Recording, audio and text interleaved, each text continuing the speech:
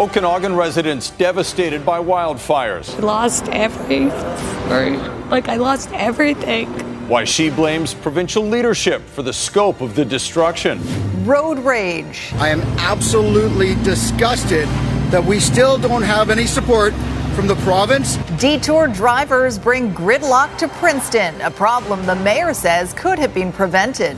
And flying a new flag. I thought, that ought to start a discussion, and that's what I'm after, is a discussion. The redesign getting a lot of attention, and how you might actually see it on a flagpole soon. You're watching Global BC. This is Global News Hour at 6. Good evening and thanks for joining us. We are getting our first look tonight at the devastation left behind by the White Rock Lake fire. It's burning northwest of Vernon, including through a neighborhood of Okanagan lakefront homes. Our Imad Agahi is live near Vernon tonight with the stories of evacuees who've just been told they have nothing to return to. Imad. Yeah, Chris, there's a lot of anxiety today amongst people who have been evacuated from the area behind us along West Side Road. Many people just do not know for sure if the homes they've left behind are still standing. And once word does arrive, unfortunately for some, it's not what they wanted to hear. Oh, this is emergency services. I need to take it. After 2 weeks evacuated and living in a hotel, on Tuesday, confirmation of the worst news. Your property was identified as significantly damaged I lost everything. Jennifer Carlson, now one of the latest British Columbians victimized by the destructive forest fire season. The firefighters are doing everything they can. And where's our government and our prime minister? This is the result of a desperate firefight. After flames jumped containment Sunday night, quickly spreading south and east. More than 80 properties have been destroyed along West Side Road. Now, from the water here at Okanagan Lake, you can really have a close look at some of the devastation left behind by the White Rock Lake fire here in Killany Beach in the Ewing Landing area. There is still smoke rising from the ground here. These homes have been reduced to rubble. There is a dock that has been burned and separated from the shore, burnt vehicles. And then there are some homes that are still left standing with sprinklers on the roof, still spraying water. This is a very hard scene to look at. Also among the losses, a beloved local business confirmed by the Okanagan Indian Band.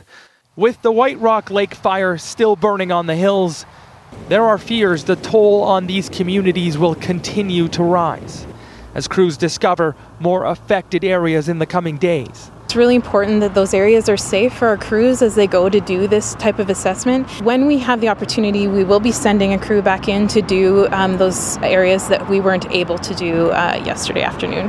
While devastated families wait for an opportunity to see what's happened in person, there are still many who do not know the fate of their homes, helplessly standing by for a phone call. It's just the fear of the unknown. It's scary. So, yeah, we're all in the same boat together, but yeah, when's normal life going to resume? We don't know. Oh, Imad, your heart just breaks for people like Catherine and Jennifer. What's next for them, and when are they going to find out more about when they can go home? Yeah, there's a lot of concern for people in that situation. I just can't begin to imagine what the next few months will look like for her. Where do they live? Where do their kids go to school? Above all, how and when can they rebuild? The regional district told her on the phone that there may be a tour organized for those residents that may offer some closure, but we don't even know when that could be because the fire is still active behind us, Chris. Long road ahead. Okay, thanks, Imad. Mm-hmm. The evacuation order and alert for areas related to the Mount Law wildfire in West Kelowna have been reduced to allow most residents to return to their properties. Global's Claudia Van Emmerich has more on the progress made on that fire and the threat that remains. As the assault on the Mount Law wildfire near West Kelowna continues from the air, on the ground, anxious evacuees wait and hope to at least get into their homes to retrieve some of their belongings. We have just a whole bunch of things that got left behind, like insured vehicles and just clothes and sentimentals. The fast-moving fire prompting the evacuation of more than 460 properties Sunday evening. Flames coming perilously close to some of them, including the home of Tyler Woods. This is a photo he took from his property just moments before he fled, showing the proximity of the blaze. We're certain that it was going to burn down. Yeah, but it hasn't yet, so. Late Tuesday afternoon, emergency officials confirming that one family home was destroyed in the fire. As for the ongoing firefight, nearly 50 structural firefighters are working on the fire, along with resources from the BC Wildfire Service. Mother Nature also lending a helping hand with cooler conditions. The fire is more active on the opposite side, near Highway 97C today, than it is on the West Kelowna side. There is still a lot of fire burning in the high area. West Kelowna's fire chief warns there's still a lot of work to be done. As we fly over and look, there's still numerous kind of campfire-sized hotspots. The terrifying fire and ordeal leaving many with a new perspective on life. You're like, wow, like we could lose essentially everything, right? So it's, we're really hopeful and excited that and we're going to be, really grateful for the opportunity to be able to have our lives the way that they were. Claudia Van Emmer, Global News, West Kelowna.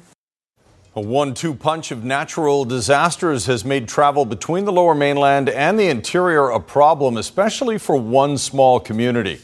Highway 1 is still shut down between Hope and Cache Creek due to a mudslide near Lytton.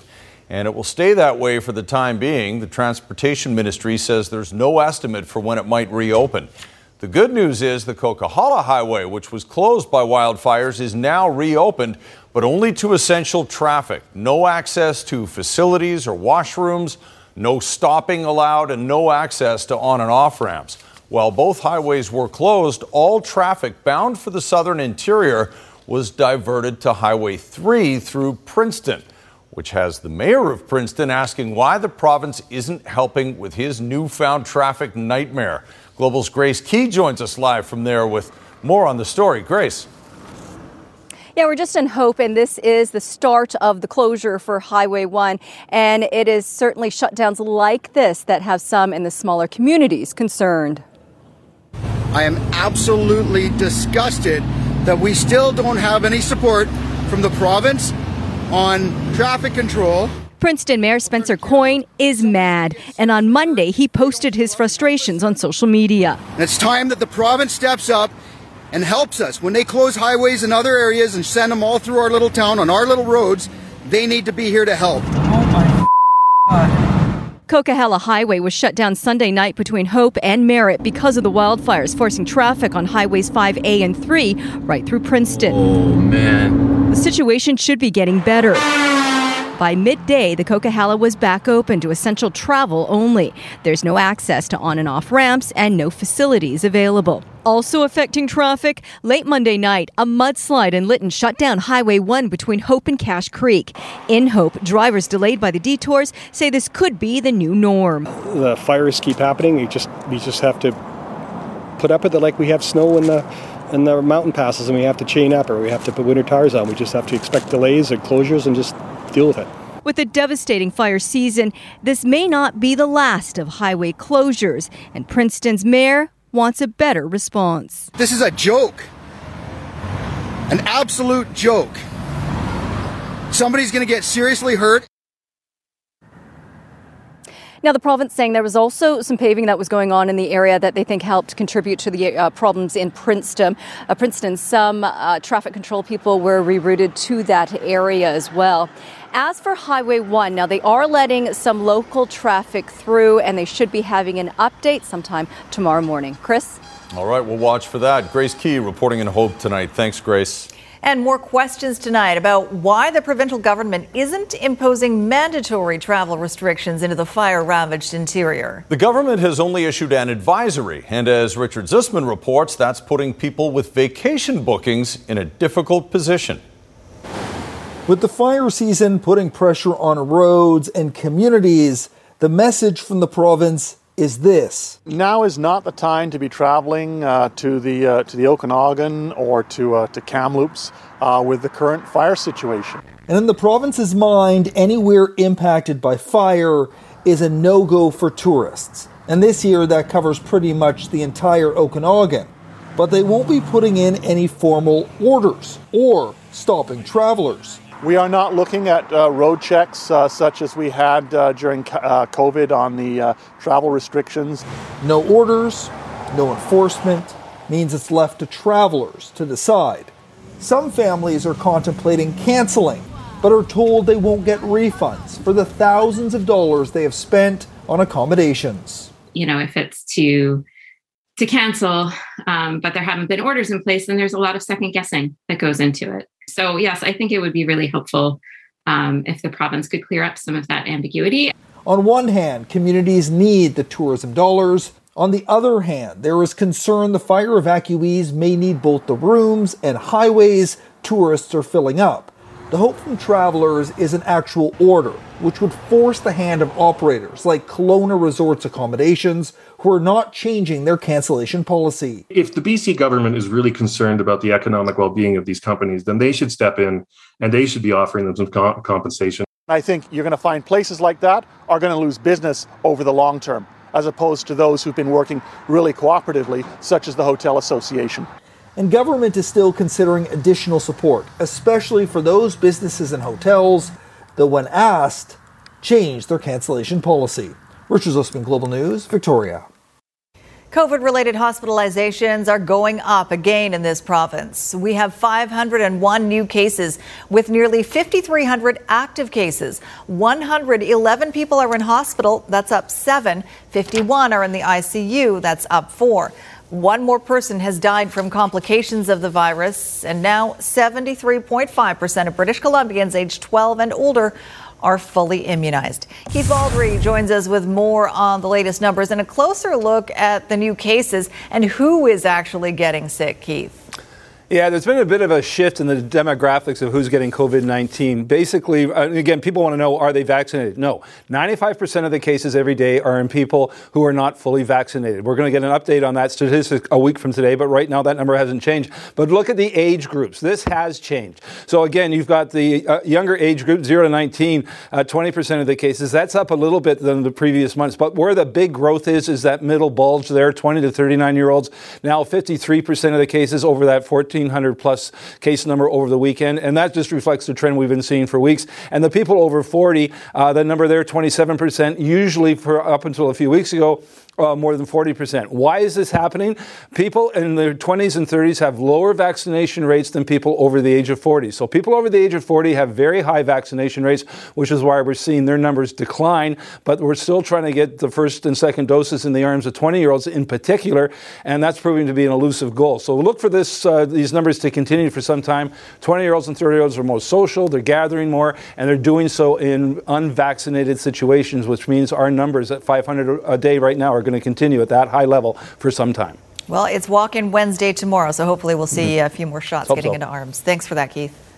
It was a cold-blooded murder with many witnesses, yet it's still unsolved. The family of a man stabbed to death in Whistler is appealing for those who saw it to come forward. That's next on the News Hour. Teens take on climate change with a big bank in their sights. Why they say TD should do better. Coming up on the News Hour. And the end of an epic journey to wipe out childhood cancer is how a pair of adventurers raised hundreds of thousands of dollars. Right now, though, the family of a 26-year-old man stabbed to death in Whistler is appealing for witnesses to come forward. Henry Stanley Garcia Molina was stabbed early Saturday morning in Whistler Village. His family says he was simply waiting for a taxi when he was killed. Investigators say they have identified several persons of interest and believe there are multiple people involved in the murder. Police say they are also aware of several witnesses that have yet to speak with investigators. Our information is that it occurred just outside the restaurant, which would be in view of many of the hotels that are around. At this time, we're appealing to anyone who was staying in any of those hotels who may have had their window open just a crack at night and could have heard anything that happened. Any small thing that they may have heard between that time of around 1:45, 2 a.m. could be very helpful to us. Anyone who looked out their window and saw a group of people outside there, we ask that you please contact the IHIT information line and reach out to us. A suspect and a Vancouver police officer have been hospitalized after a violent incident and police-involved shooting. It happened around 5:30 this morning at a building at Granville Street and Drake. Police were responding to a report of a man refusing to leave. A physical altercation broke out and shots were fired. The 25-year-old man suffered non-life-threatening injuries. The officer also required medical treatment. The Vancouver Police Major Crime Unit and the IIO are now investigating. Well, the new Surrey Police Service is aiming to have boots on the ground in just a few months. But today, a petition was launched with the goal of forcing a referendum asking citizens to choose between the RCMP and a municipal force. It's being led by two women who have lost innocent loved ones to gang violence and still support the RCMP. Ramina Dea reports. Debbie Johnstone, the first to sign the petition. I'll be on everybody's doorstep. The Surrey resident, one of roughly 300 canvassers being deployed across the province. The group, Surrey Police Vote, has 90 days to collect signatures from 10% of eligible voters across BC. That's more than 300,000 signatures. The goal? To trigger a binding referendum on who should police Surrey, the existing RCMP or the newly proposed Surrey Police Service. The people of Surrey deserve to have a voice in this. They deserve to have the facts, and they deserve to make an informed decision. Darlene Bennett and Eileen Mohan, two powerful voices leading the campaign. Mohan's 22-year-old son, Christopher, a student, was shot in the head.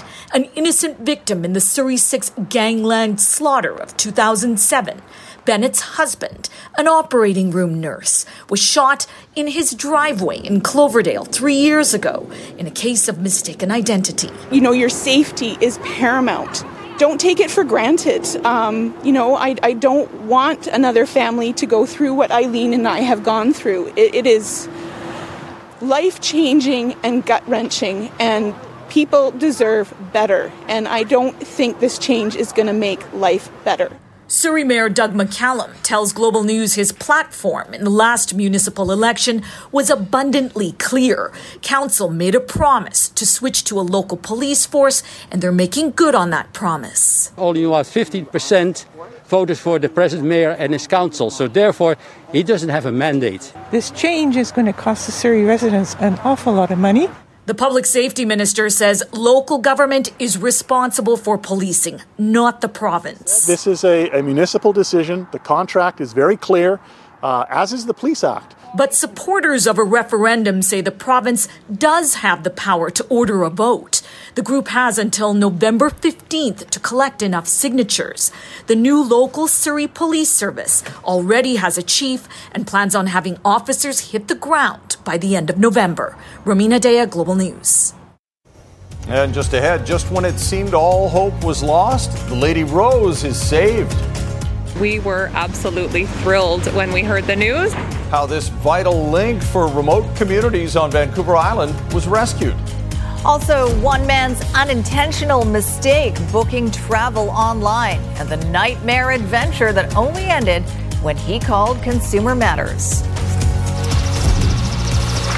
Police are on scene to a four-car crash here in Burnaby, eastbound on Highway 1, just past Kensington in the HOV lane. Traffic is heavily backed up from Willingdon on the approach. From home to car insurance, BCAA local experts are here for all your insurance needs. Visit bcaa.com. I'm Trish Jewison in Global One, high above Highway 1 in Burnaby. The special stories that shape our province, as suggested by our viewers. This is BC with Jay Durant. Real people, real stories. On Global News Hour at 6. Just weeks before it was to be taken out of service forever, a deal has been reached to save the Lady Rose Ferry on Vancouver Island's outer coast. The business was hit hard by the pandemic, forcing the current owners to call it quits. But as Kylie Stanton reports, a new owner has now stepped in, promising smooth sailing going forward. With just one firm handshake, an entire region of BC's west coast is breathing a sigh of relief. So we're very, very happy and totally excited about what's coming and what's going to happen. 1 week after Lady Rose Marine Services announced it could no longer stay afloat, the company has been thrown a life ring. I just couldn't stand to see the service end. I just couldn't imagine what would happen if it did. For the past 75 years, it's been a lifeline for remote communities up and down the Alberni Inlet, where everything from freight to groceries, even vehicles, are delivered on a regular basis.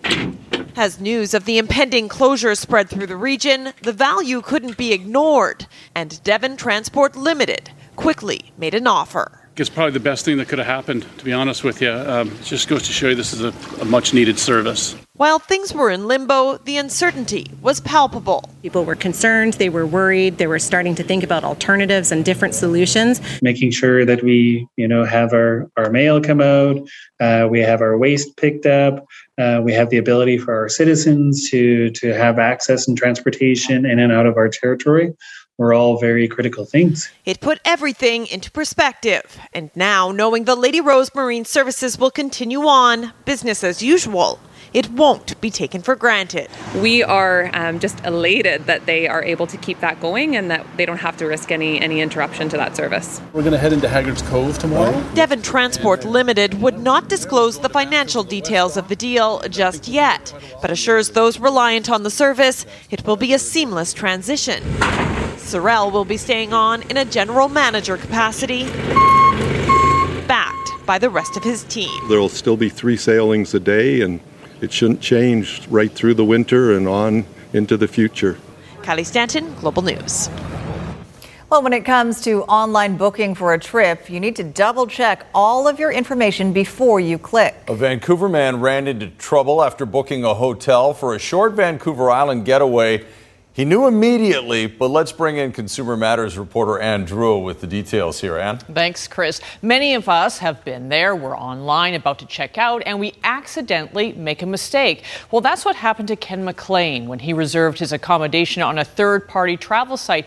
Even after he purchased the extra cancellation insurance, he was out of luck and came to us for help. We did some whale watching. We saw some places in Victoria. There's the tea house, the Empress. Like so many people, Ken McLean wanted to escape the stress of the pandemic, deciding to plan a short vacation to Vancouver Island with his partner. Looking forward to our special time together to do a celebration. On June 21st, Ken booked a Victoria hotel through Expedia for the dates of August 3rd to August 7th. The transaction went through and Ken received confirmation. But it's then, he says, he realized he had made an error. Ken had accidentally typed in the wrong dates. And this wasn't intentionally for me to do that mistake. It was just an accidental thing. Ken reached out to Expedia right away, but says he couldn't get through until the next day. He says he was instructed to call the hotel, but because he booked through a third-party site, he was redirected back to Expedia.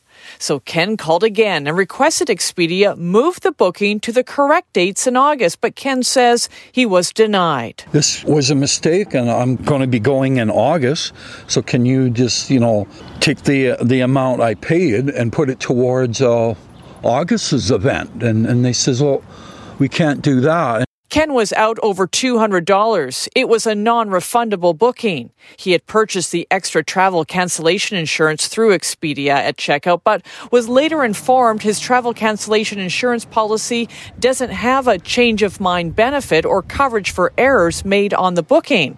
He was now forced to pay for his trip again. I felt really upset and angry, and I felt I was taken advantage of. Consumer Matters reached out to Expedia on Ken's behalf, explaining what happened, and days later, Ken was refunded $256.59 plus a $50 voucher for future travel.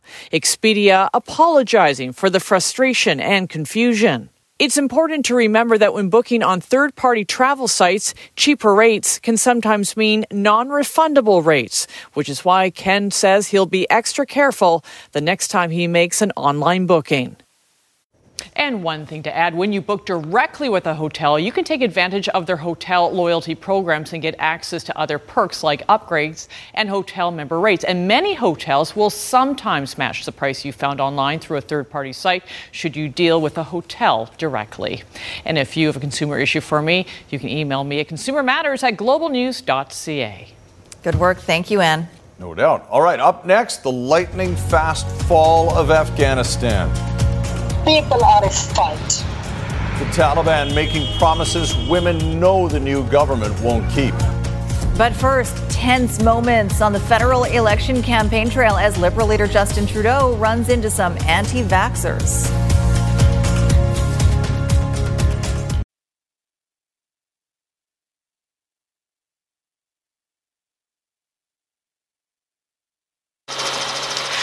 High above Coquitlam, where they're still cleaning up the beer here on Lougheed Highway eastbound, just near Colony Farm. The right lane is blocked, only the far left lane is getting by, and traffic is heavily backed up as a result. Through a new charitable partnership between Kermac Cares for Kids and Surrey Memorial Hospital, when you choose Kermac Collision and Auto Glass, you also support the Surrey Memorial Children's Health Center. I'm Trish Jewison in Global One, high above a bunch of beer in Coquitlam. On the federal election campaign trail, all party leaders have now hit the road, making their pitch to Canadians. Top issues including mandatory vaccinations and the crisis in Afghanistan. Global's Matthew Bingley has more. Touring a brew pub north of Toronto, Liberal leader Justin Trudeau received a much warmer reception than he experienced earlier at another Toronto area stop. Shouted at by anti-vaxxers, Trudeau responded by asking them to get their shots. Earlier, he was forced to clarify why a government document allowing alternative measures to federal workers who refuse vaccines was quietly removed from a government website. That letter was erroneous and didn't reflect government policy, so it was brought down by the public servants. The Conservatives are calling for an investigation. Mr. Trudeau should just be honest and maybe say he made a mistake. Taking time from wooing voters with the expansion of $10 a day childcare, Trudeau again focused on vaccines for federal workers. If anyone who doesn't have a legitimate medical reason for not getting fully vaccinated chooses to not get vaccinated, there will be consequences. Where Trudeau stopped short of laying out what those could be, NDP leader Jagmeet Singh did not. In places where we know that it would put people at risk and it's vital to get vaccinated, then they would not be able to continue working in those places. The first leader to visit BC, Singh was pitching expansions for manufacturing, including PPE, before attending a virtual nomination meeting. Conservative leader Erin O'Toole on the road for the first time during the campaign. But unlike other leaders who have faced hecklers in public, O'Toole has stuck to hotels for his events. Great to be together. This is the largest crowd I've had as leader. Earlier, he made his pitch for a GST tax break for December. And I want to see more of these toys in homes this holiday season. December is going to be the end of a very difficult year for Canada. While each leader is appealing to voters' pocketbooks, the devolving situation in Afghanistan, as well as Canada's response to it, has been drawing time away from each campaign. Matthew Bingley, Global News. And there are mounting concerns over the future of the Afghan people following the chaotic and disorganized withdrawal of U.S. government officials. Global's Reggie Cicchini has more on what happens in a country that appears unable to protect itself.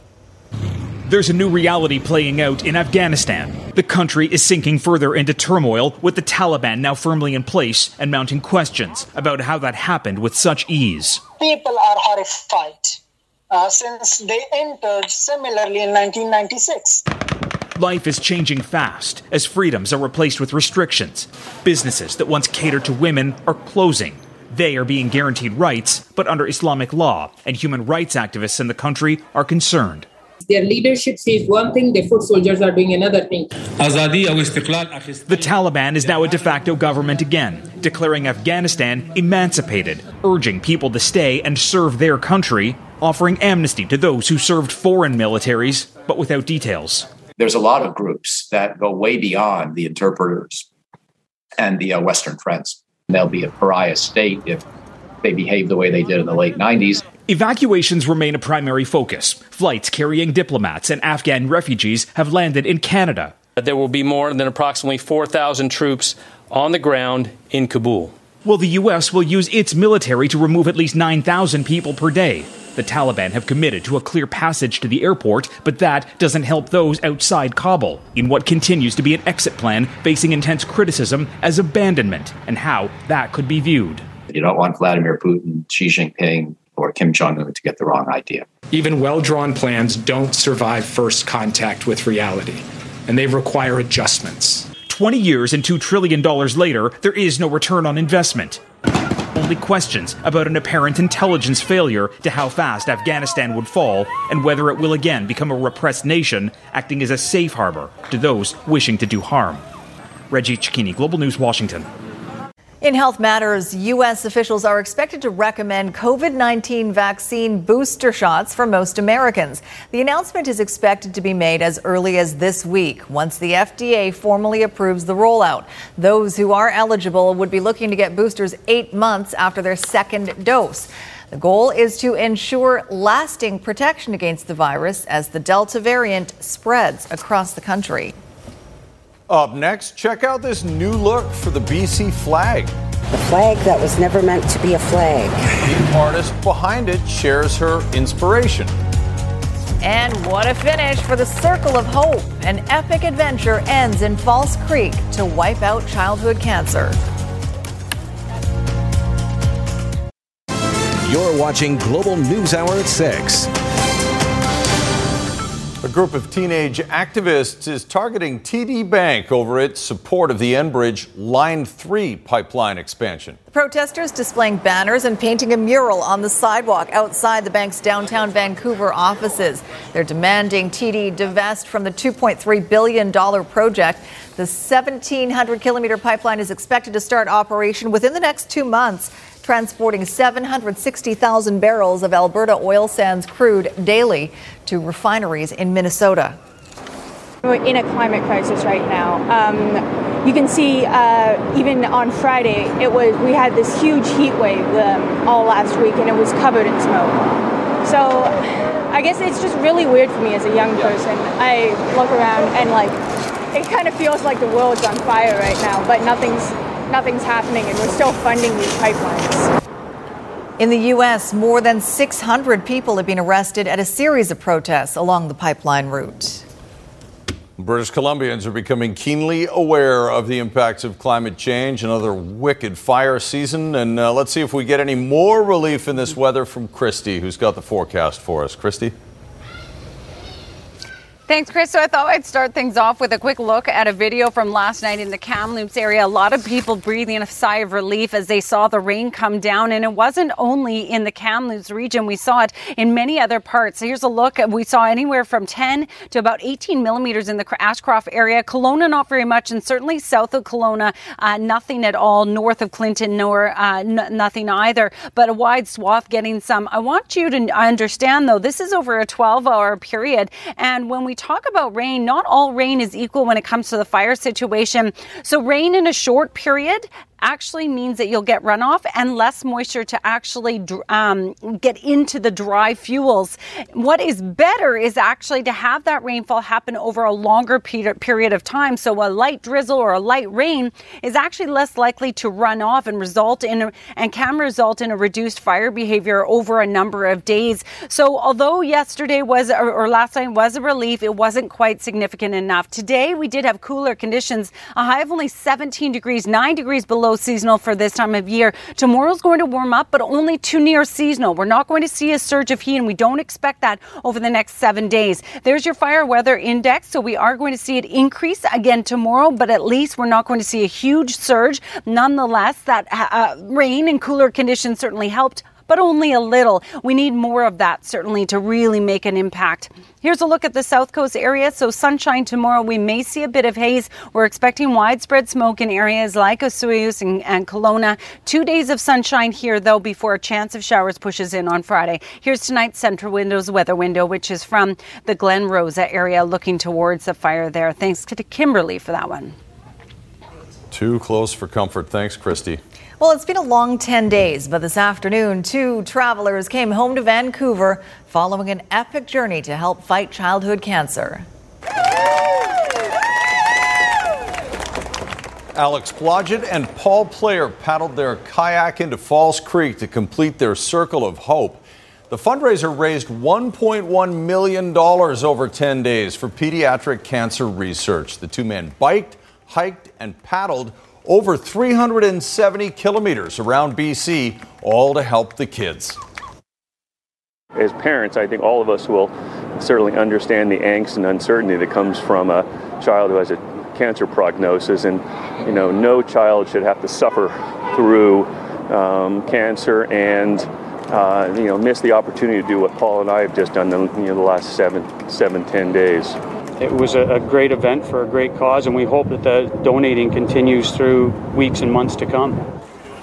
Every dollar raised supports BC Cancer research into how immune therapy can help children have fewer side effects and less toxicity in their cancer treatments. Well done, guys. Good trip. Mm-hmm. All right, let's bring in Squire now for a look ahead to sports. Yes. So BC Lions quarterback Michael Riley was today named the Player of the Week for his game last Thursday against Calgary. A great game despite not practicing at all before it. Not many guys can literally not practice very much and still be able to be that effective. Well, apparently Michael Riley can, and the Lions will be careful with him at practice this week, so his tender elbow is ready for Edmonton on Thursday. Also tonight, the artist giving BC's flag a First Nations makeover. Her inspiration for the design later.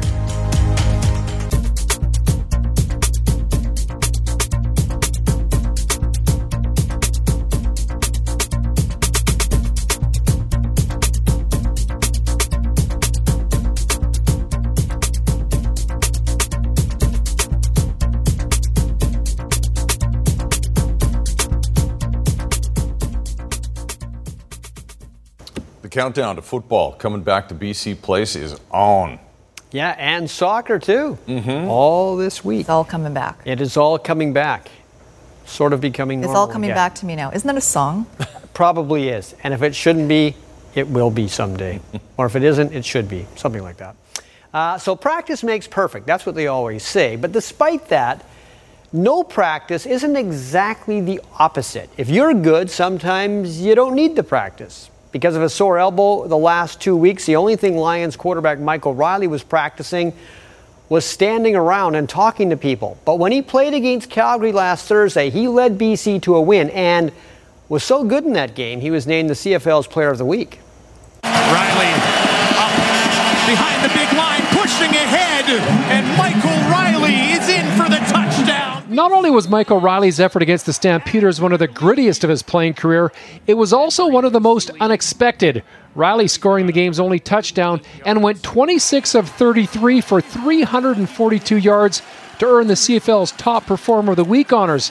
Oh, and did we mention he barely threw a football all week at practice leading up to last week's game? Yeah, we were laughing about it. Mike talked about how earlier in his career he should have figured out that he didn't need to practice all this much. It's not easy to do. Not many guys can literally not practice very much and still be able to be that effective. So heading into week 3 in the Lions home opener on Thursday, Riley is getting his hands on the football more often. He's increased his practice reps and his sore arm appears to be getting better. He's also chuckled aloud about being the CFL's Allen Iverson and not caring too much for practice.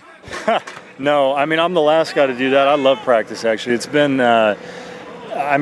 very challenging mentally throughout training camp and over the course of the first couple weeks of the season not to be able to practice as much as I want to. Normally, I take just about all the reps. Here's the thing. Riley was still taking all the reps just in his head. The guy knows the Lions playbook page for page and is a constant student of the game. He's also been cramming football religiously over the last 18 months and has a strong working relationship with Lions offensive coordinator Jordan McKismick. McKismick and Riley working side by side back in their Edmonton days. Yeah, there's a high comfort level, and even the things that are a little bit new with the time off in 2020, we spent a lot of time talking about it and watching film on things like that. So the stuff that that we are doing that is a little bit new still. He's had a lot of time to think about it and watch the film on it. There's really no substitute for practice, so I'm obviously looking forward to the time where we can up the work during the week. But for now, we're just trying to make it work as best we can.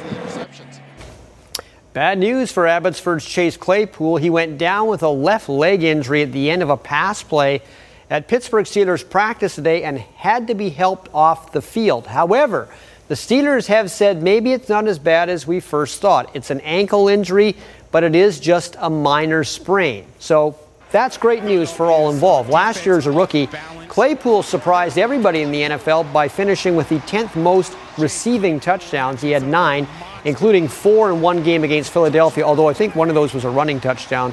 What shocked people the most is how quickly Claypool became a favorite target of quarterback Ben Roethlisberger on a team that had a number of good receivers to throw to. And the Seattle Seahawks have made Jamal Adams the highest paid safety in the NFL by giving him a 4-year deal worth $70 million.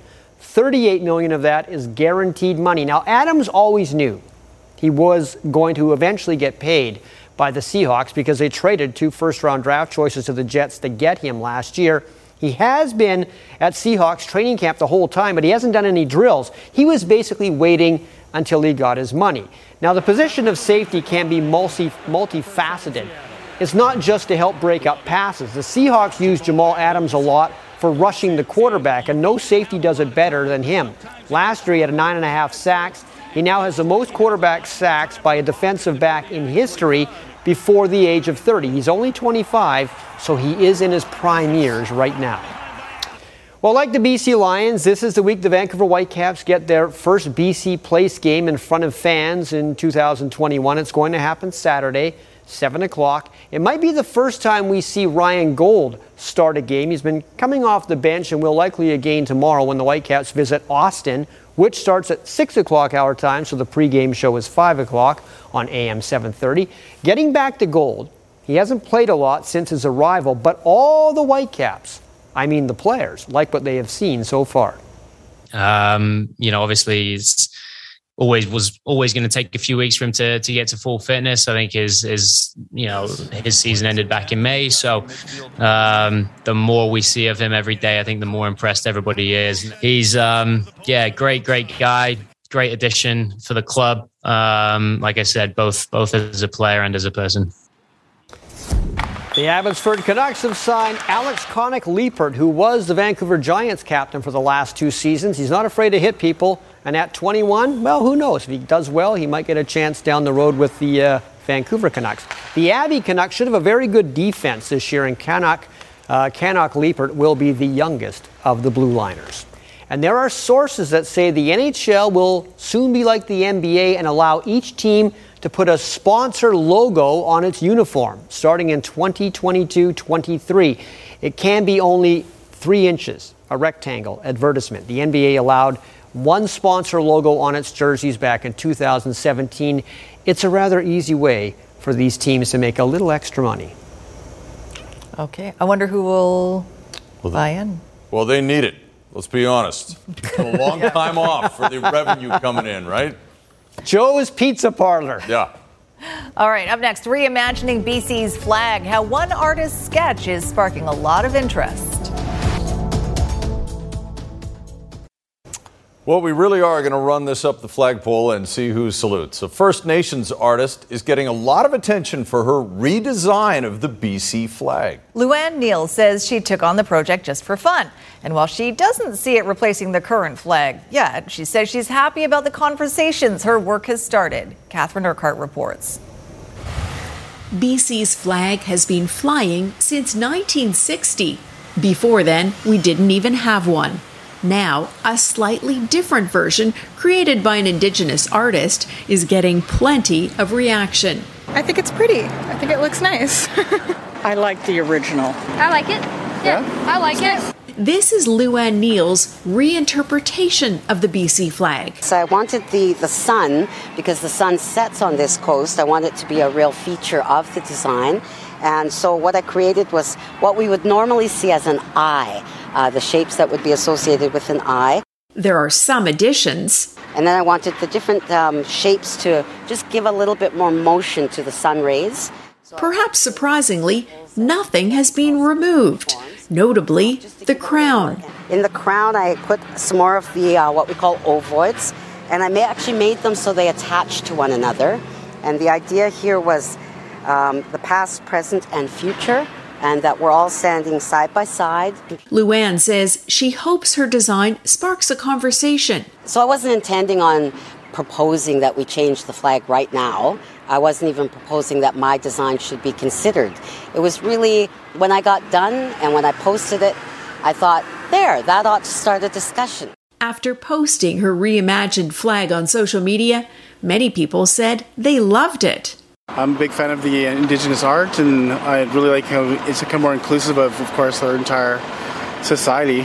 Now the flag shop is hoping to do a limited run of Luann's version of the BC flag, with proceeds going to charity, including residential school survivors. Catherine Urquhart, Global News. She's just a lovely human being. So sweet. Wishing her the best success in her career. All right, that's all the time we have tonight. Thanks very much for watching, everyone. Have a great night. We'll see you tomorrow. Good night, all.